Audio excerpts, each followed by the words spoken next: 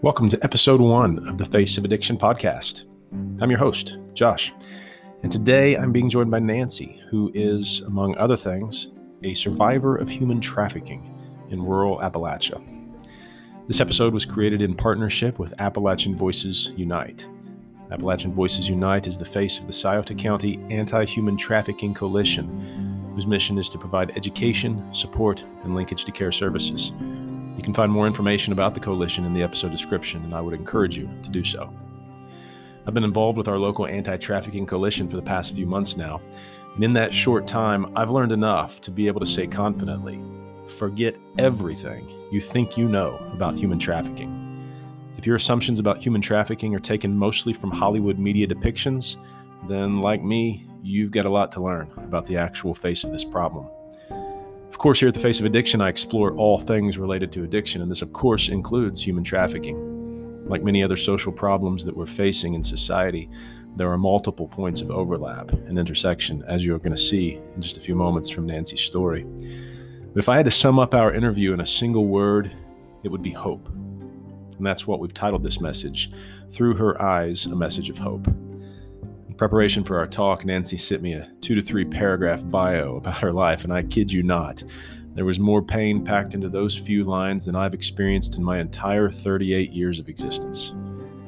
And yet, the hope that Nancy has found in her recovery kept shining through, just like sunshine on a dark, cloudy day. So again, for more information about human trafficking, please visit Appalachian Voices Unite on Facebook.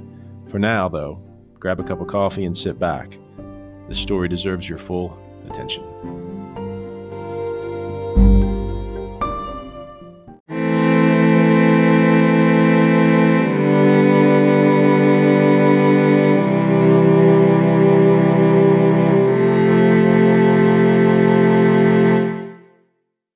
My story begins from birth. My mom was a prostitute and she was a drug addict.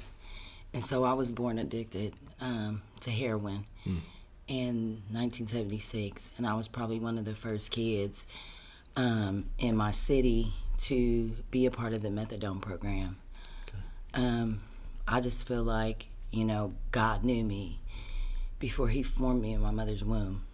And he knew the plans and the purpose that he had for me, and the devil tried to stop him, but he didn't succeed.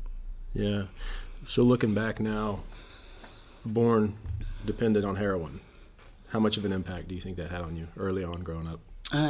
Well, I didn't grow up with my biological mother because she sold me to my father and his wife at birth. So their names are on my birth certificate. Okay. That's the first I've ever heard of that. Sold you at birth. Mm-hmm. Yep.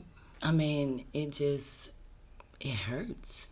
It hurts because what mother would carry her kid for 9 months, growing and forming in her womb, and exchange money for that beautiful, wonderful gift? It's hard to imagine. Yeah, it is. It is. So you went from there to, with who you said? To my biological father and his wife. Okay. And he was an alcoholic.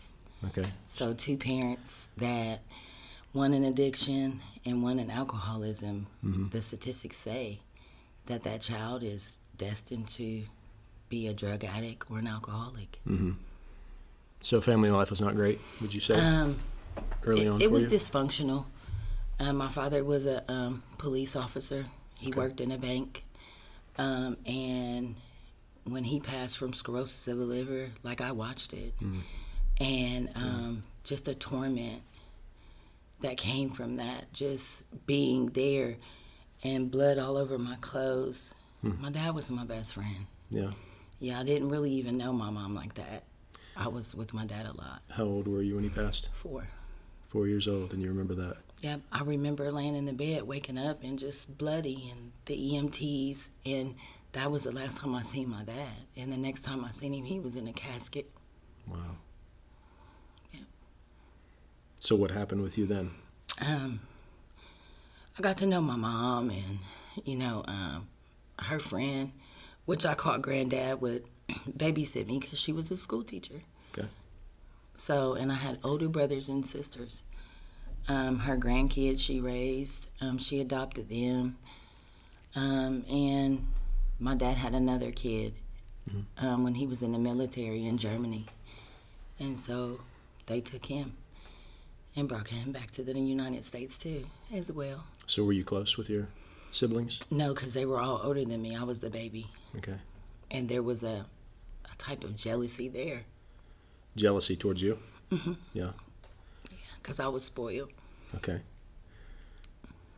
So being the baby girl and being daddy's girl, you know, it brings on a type of frustration. And you felt that as a kid? You felt that jealousy from your siblings? Yeah. Absolutely. Absolutely, because I was abused by my brother. Physically abused. Yeah. I mean, he's to the point to where he almost killed me. Really? I mean, through all my, like about 10, all the way up through my teenage years, we would fight. You know, I knew something was wrong, and I knew that there was something missing. You know, because siblings have a bond that is unbreakable. And it was different. It was different. So I didn't grow up in a home where I had siblings that protected me. My siblings were already in high school, right, in college when I was growing up. So your dad passes away. Yes. You were daddy's girl. Yes. So who do you have then at that point? My mom. Yeah. She was a school teacher, and then she had a heart attack. So she had to retire. Okay. So she was a full-time mom now. I was molested a year after my dad died by one of his friends. And he was a police officer. And as a result of that, his wife found out, and she killed him. Really? Wow. I was like 5 or 6. 5 years old. Man. Being molested, growing up, you know, I formed a relationship with a female.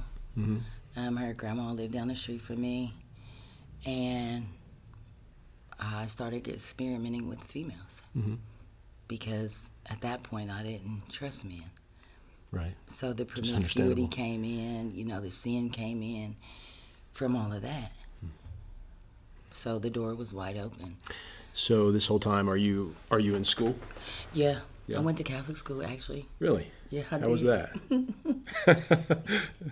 I was a good girl gone bad. Yeah, I went to Catholic school, and I mean, I got good grades. So then, you maintained some stability? Yeah, I did, because my mom was a school teacher. Like, she wasn't having that. You know, I come from a home where there was discipline. You know, you was going to get spanked, you know, if you did something that you weren't supposed to do.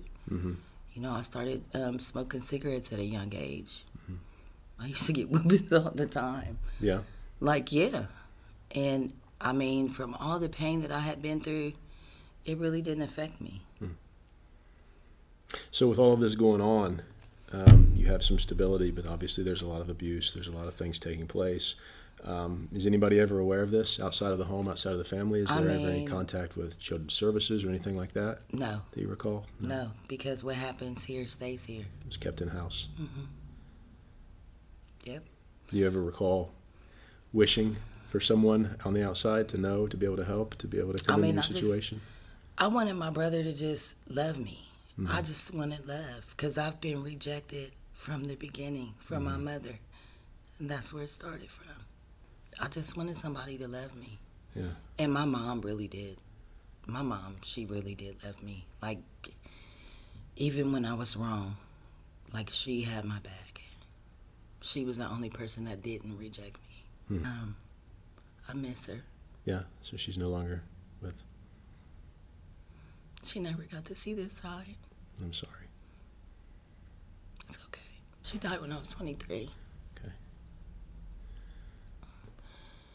I was outside one day, And I remember I was like 12 years old. And one of the guys from the neighborhood was like, you know you adopted, right? Like, that ain't even your mom. That's not even your family. And I went and I asked her. And I said, am I adopted? Like, are you not my mom?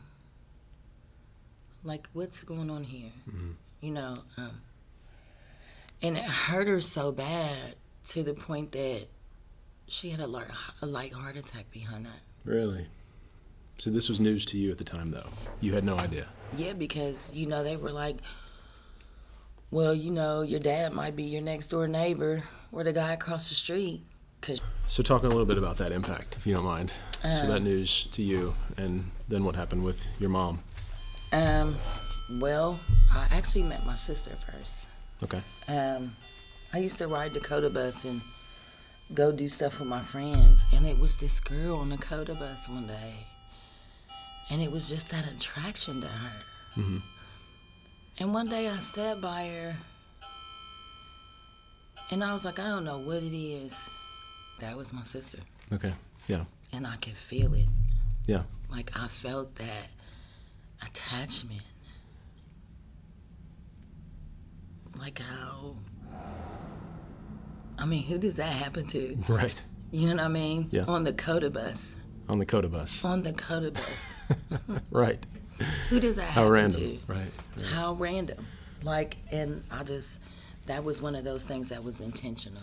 Okay. My sister started coming around. Okay. I found out that my cousins were only around the corner from me. Really? Wow. That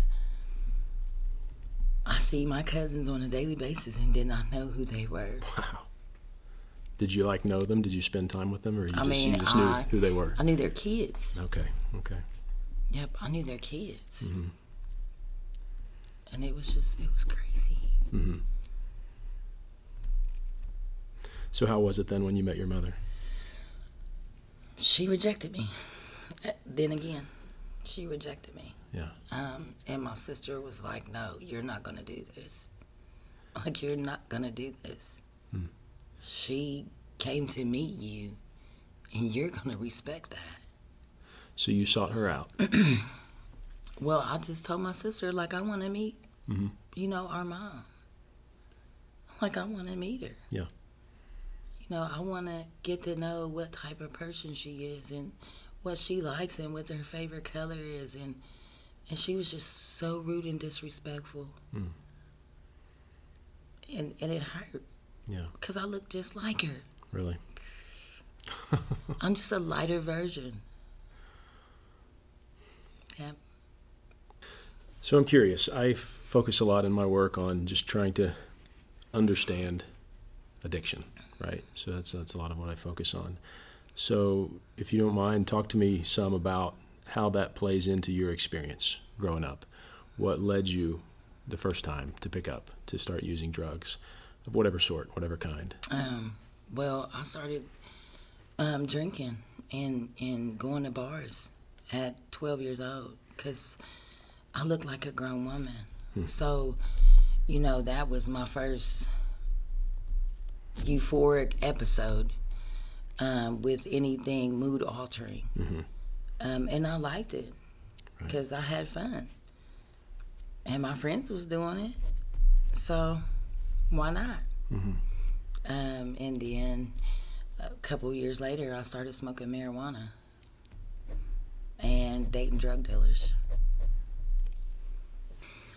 I just had a thing for money. Okay. So that was one of my drugs too. Okay. That was one of my addictions too. I chased money. So you're chasing things. What are you looking for? What are you chasing? Love. Really? Yeah. Love, because my dad was supposed to show me how a man was supposed to treat me and love me.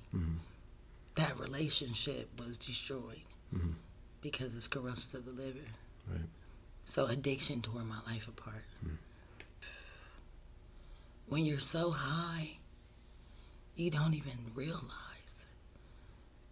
I miss days, weeks, months in the act of addiction. And you know, like I had such a promising future. You know, I used to rap, I used to model. You know, I was in all that kind of girly stuff. You know, because I was really, really, really beautiful back then. And, you know, I tried to use that to my advantage to, you know, play in my favor, to get those guys with that money, to get those drug dealers with those nice cars, so I could, you know, dress nice and have gold and, you know, nice cars riding around. You know, what girl doesn't want that? Sure. But I didn't know what real love looked like from a man's perspective in my life. Right. So chasing these things, where did you end up? Where did it lead you? One way ticket straight to hell. I lost so much.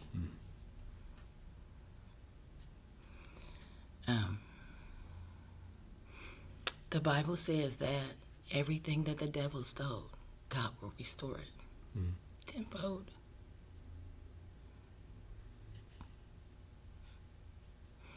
And that's true. You know, 18 years of addiction, the prostitution, the human trafficking, you know, choosing the crack over my kids. Yep. Trafficking, you mentioned. Can you talk some more about that, where that comes into play? Just, I was with the wrong person one day. Okay. And, you know, I thought I was going to go turn a trick. Okay. And for 2 weeks, I ended up in a basement, chained up. Really? And, you know, when the clients would come over, you know, I was let loose. And I got beat up really bad because I didn't want to be branded or tattooed. Which is something that happens Yes. a lot, I Yes. assume? Some women are tattooed and some women are branded. In some kind of way. There's some indication of who that woman belongs to. Okay. But you fought that.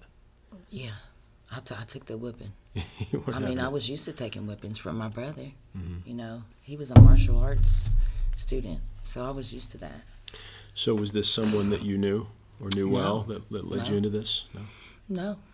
No. He was just a regular trick. Okay. I had seen him a couple times, smoked crack with him a couple times, but I didn't know they were into that. Did it surprise you that he was capable of this? No. No. It didn't, because I've been faced with so many dangerous situations being out there. You know, that's just part of it. Being chained up in the basement for 2 weeks. You know, and I finally got free. Every time I prayed and I asked God to help me, he would always help me. And I would go back to that same very thing that he delivered me from and put those chains back on. Why did we do that? Because I was in bondage. And the crack just had me so hypnotized. So a lot of it had to do with your addiction. Yes, all of it had to do with my addiction. Okay. So you're in the basement for 2 weeks. How do you get out of that? One of the doormen went somewhere, and I just slid out because he didn't put the chain on tight enough. Okay. So you just found it out. And I just found out, and I just got out. I ran up the basement stairs and went straight out the back door. So in your experience, is this happening a lot? I mean, I've had guns in my mouth. I've had guns to my head. I've had a knife to my throat. This man raped 151 prostitutes in Columbus and killed about 21 or 25 of them. Wow. And I was probably Next. But God spared me again. So there are lots of women out there right now facing this kind of thing. Oh, yeah, absolutely. Like, there are still women that I got high with and that I prostituted with that are still out there. The ones that aren't dead. So you've kept in touch with some from those days? When I go back, I mean, I see them out there, you know, and I stop and I pray with them. I pray for God to deliver them. I pray for them to have the willingness to just let him come in. Sure. And I tell him, like, you know, he's knocking at the door, but the doorknob is on your side. You have to open it. Mm-hmm. Like, when are you going to be tired of living like this? So what did that take for you? When did you reach that moment of finally being tired of that? What made the change? My sister died in the beginning of 2009, and I was incarcerated. Okay. Something that wasn't unusual. I spent a lot of time in jail. Okay. But my sister died. Like, she loved me. Like, she would jump out when she would see me out there prostituting and, like, love on me. You know, and then, like, it was just, like, 2 weeks of just, like, crazy events that were happening. Like, I was in a crack house smoking crack, sitting at the table, and there was a shootout. And there was, like, a silhouette of bullets around where I was sitting at, and I'm still sitting at the table smoking crack. Wow. Like, the insanity. Man. You know, it was straight madness. And then I lost another family member in the midst of that time. And I went to the funeral. And when I got to the funeral, like, I went straight to the body. And I viewed the body, and I turned around. And my brother was in the church. And this is my biological brother. Okay. And he just started crying because he didn't know where I was. But just to see me in that shape. I weighed like 70 pounds, and I'm like almost 5'10". Yeah. So what I hear from you there is you kind of saw yourself through your brother's eyes, how he was seeing you at that moment? Yeah, because he was just so hurt. And for a grown man to cry like that. It did something to you? It did. It did. This is after 2009, or 2009 you say? It's in 2009. Okay. You don't have to spend a lot of time on it, but you say you spent a lot of time in jail. Are we talking like county jail? What was that like? Workhouse. I went to prison just to get a number for 59 days. Okay. I couldn't stay clean, so probation officers, bounty hunters, you know.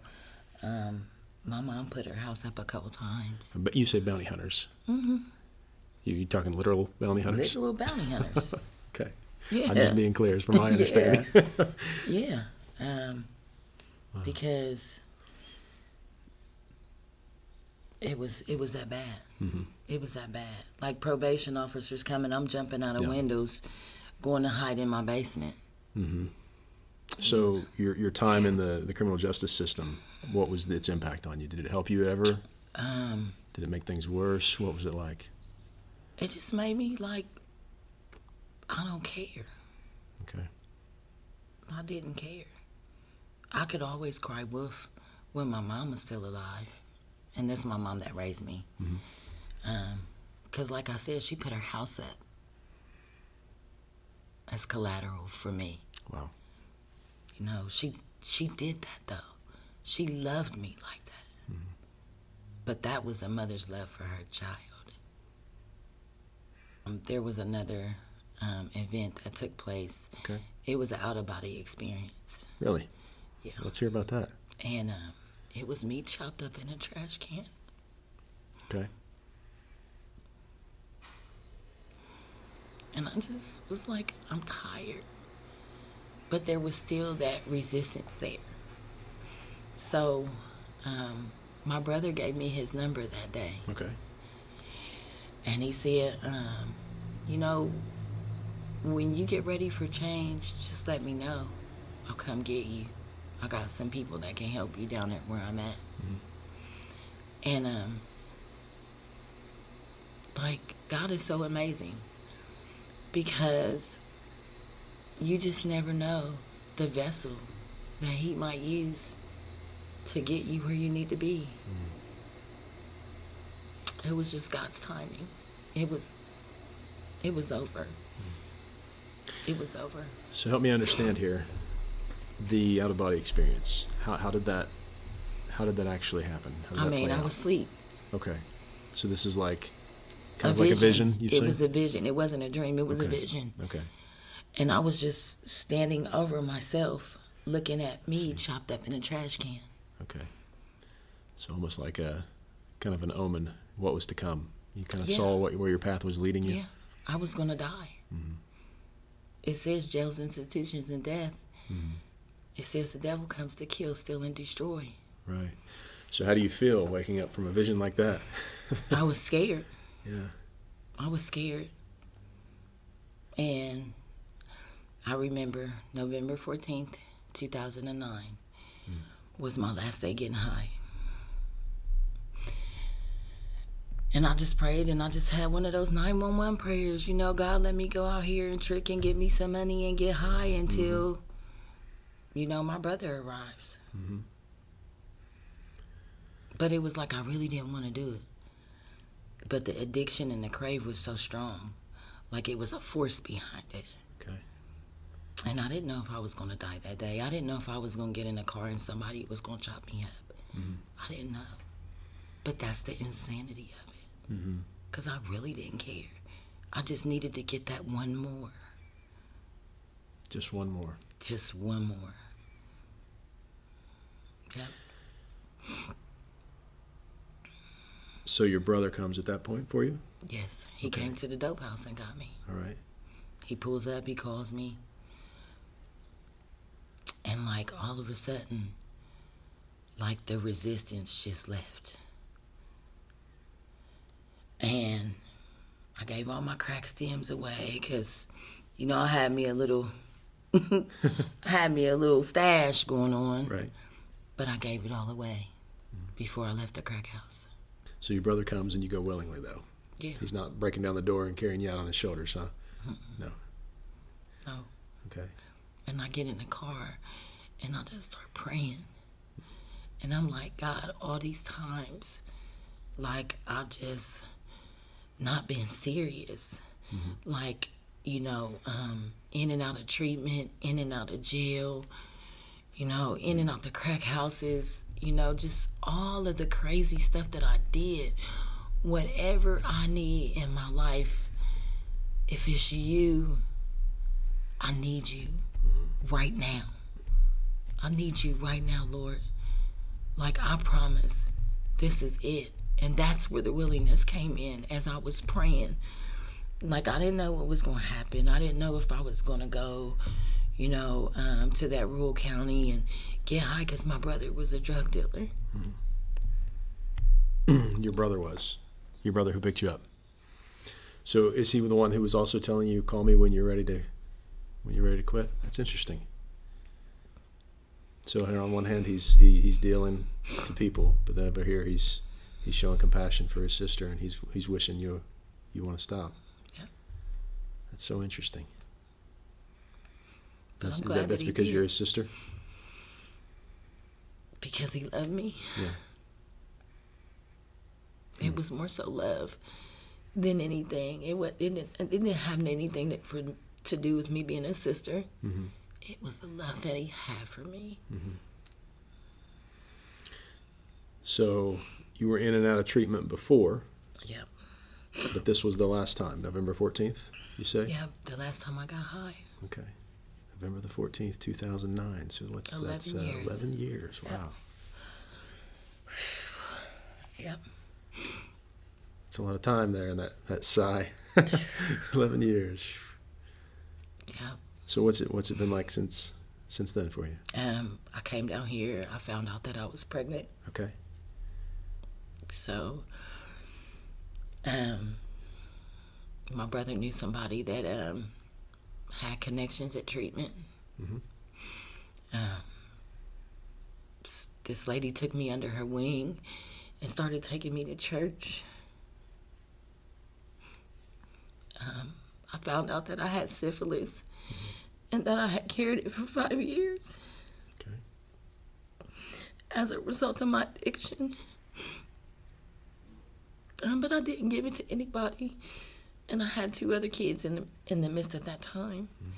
And I didn't give it to my kids. I was scared. I didn't know what was going to happen.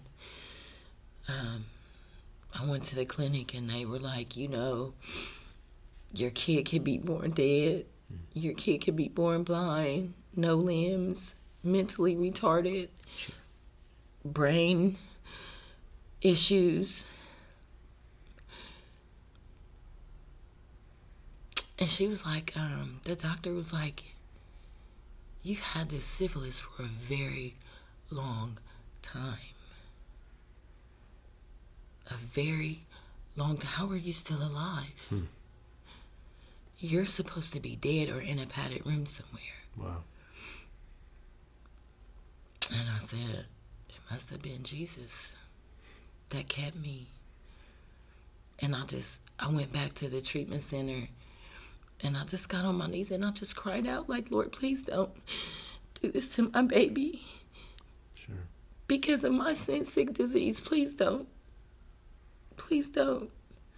Like, you know, like I came to the valley and I had a valley experience because Jesus met me here in the valley. I went to church on that Sunday and I didn't tell anybody because I was ashamed and I didn't want to say anything. I didn't want nobody talking about me, you know, because all church folk ain't saved. Yeah. And, you know, the pastor, he prayed for me. He told me to come up. He was like, I need to lay hands on your belly.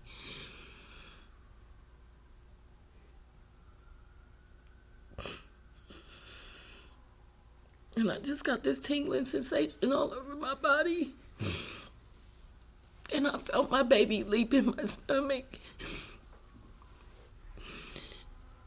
And Jesus was healing my body. It felt like I was getting a blood transfusion. Wow. Like, it was weird. It was weird. And I'm just feeling this tingling. And it was like, it went on for like 24 hours. Wow. And it just I could feel like the new blood that was being put into my veins.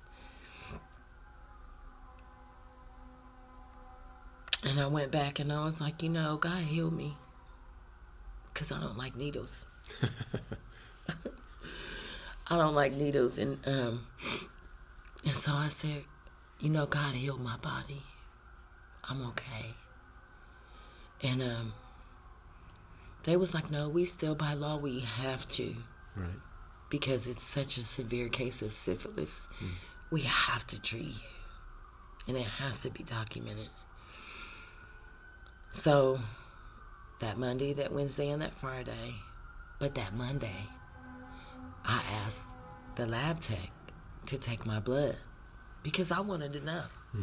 I wanted to know. Like, I just went through this experience. Like, I want to know.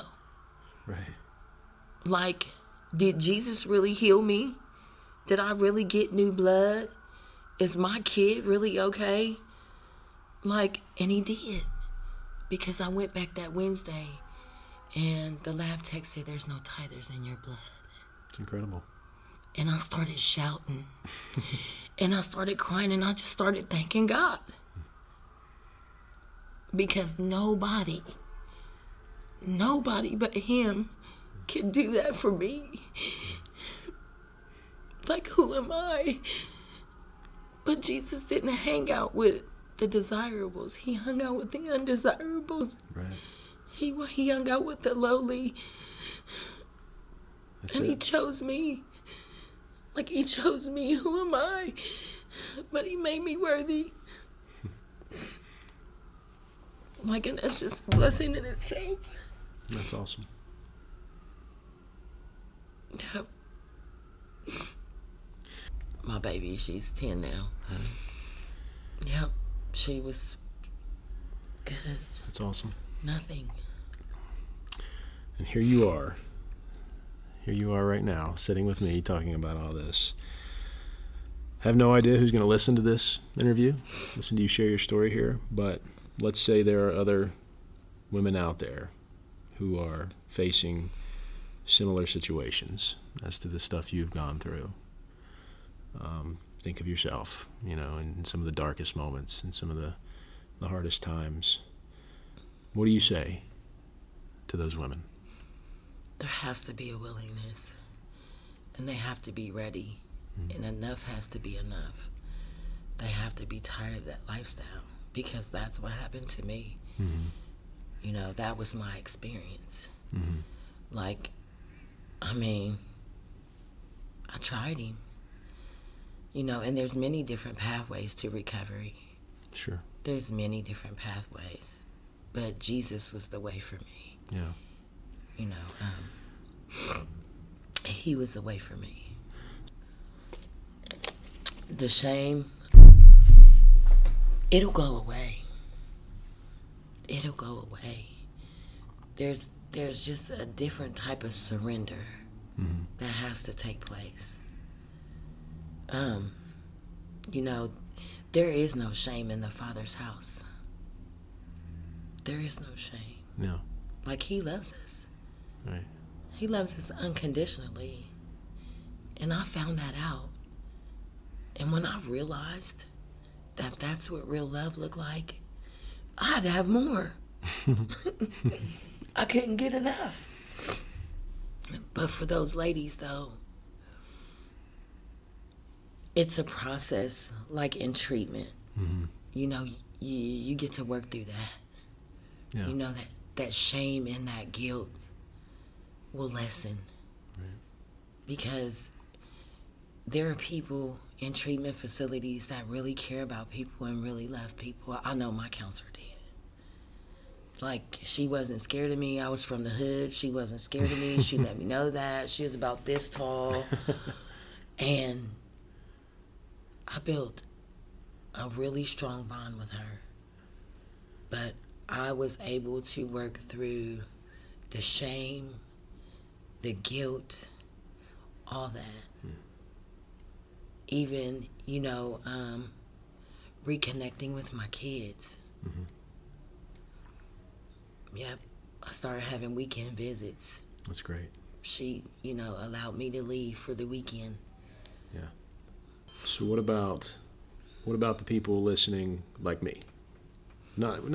Haven't experienced many of the things that you've experienced, but they want to care, they want to help, they want to understand. What do you say to those people? How can they help people and other women who are out there now still in situations like you've been through?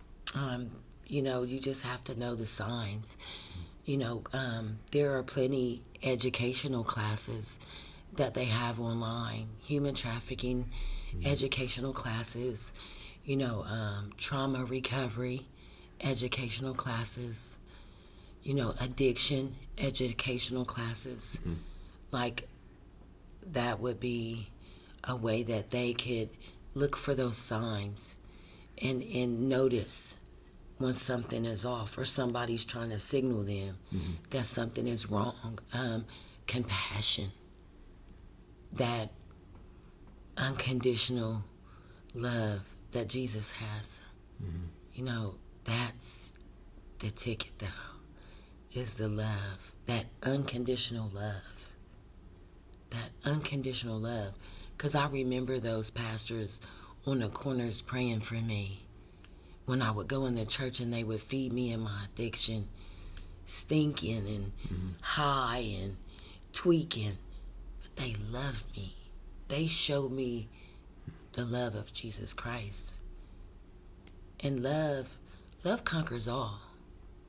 Love conquers all. But some education with that love would really help.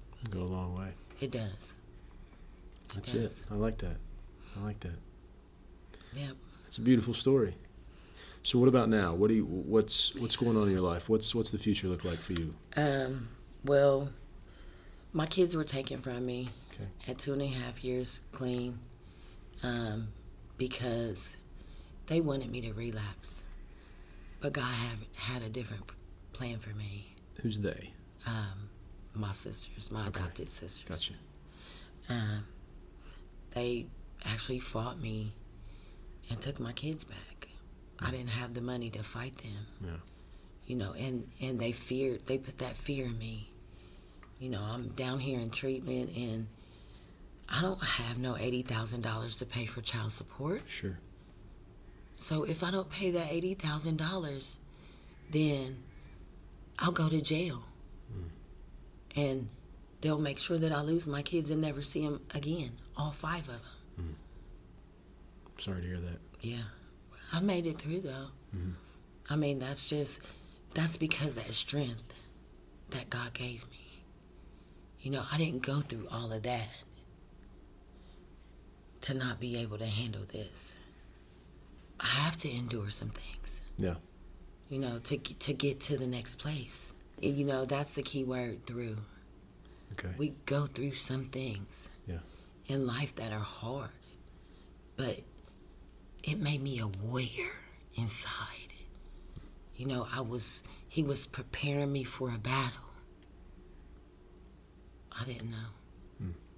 I didn't know. But, I mean, I'm just so blessed. I mean, I have blessings from blessings upon blessings upon blessings. Even though I still go through those things, he brings me out. Yeah. I mean, I have my daughter. I work in the ministry, the street ministry. I love street ministries. Oh, my goodness. Awesome. I love street ministries. Because who better to go back Sure.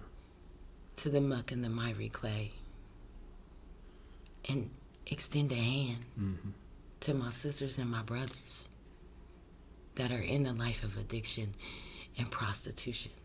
Because men are just highly favored in the prostitution game now, too. Yeah. And little boys. Right. It's very popular. And so, who better to go back in the trenches? Yeah. You know, I didn't know God was going to use me like this one day. But I love it. I love feeding the homeless and doing good things for the community. But it has to be a community effort. Yeah. You know, I mean, one person can show love, but there's power in numbers. You know, what if all the people in the churches get together and get out of those 4 walls and do some street ministries together? Sure. Yeah. Like, what type of power? What type of power would that bring? You're giving hope to the hopeless. I mean, you're loving on people that some people see unlovable. Right. But how can you deem somebody unlovable? We are not here to judge. We are here to do the work of our Father and be about his business. And that's who I am today. You know, I was an uneducated black woman, a drug addict, trash to some people. I was garbage. You know, some people wanted me to be thrown away. Right. Because that's one less prostitute out there, one less drug addict. If she dies, nobody will miss her. She's a drug addict, but I'm somebody's daughter. Yeah. And I'm somebody's sister. And I'm somebody's mother. And I'm somebody's aunt. Just like these men that's out here too. They're somebody's son. Yeah. And they're somebody's dad. And they're somebody's uncle. And they're somebody's brother. So, you know, but I love my community. I work in treatment now. Awesome. Yeah. I just got my GED. Good for you. I'm working on my PRS certification. Very nice. Very nice. I mean, there's hope. Don't give up hope. Be a blessing to somebody. Don't always look down on them because they don't look like you. or they don't smell like you, or they don't talk like you, or they're not the same color as you. We're all connected. We all have the same bloodline. We come from the same Creator. And so be a blessing to somebody. Be that hope at the end of that dark tunnel. Be that light. Help these people come out of the cave. You know, because a lot of people are in caves. Yeah. It's a lot of guilt and a lot of shame, you know, that keep people like me in their situation. Mm-hmm. But there's hope and there's help. So get educated, you know, pray. We all have to pray. Somebody's prayers saved me. Mm-hmm. Whether it was my dead mother's or somebody else who didn't know who they were praying for at night. I remember my mom saying to me when I was in my addiction, she said, I have to stay up late to watch the news to make sure I don't have to go claim your body. Mm. And I realized what she was saying when I was in treatment. One day it just hit me. I was having a session with my counselor and I just started crying because I remember my mom saying that. And it's a lot of moms and dads out there that watch the news to make sure that they don't have to go claim their kids' bodies. Yeah. You know, it's a lot of grandparents out here taking care of grandkids.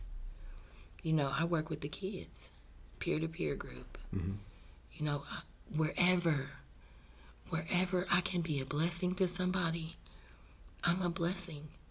But it takes more of me, more people like me. Right. Just get active. Get proactive and get educated.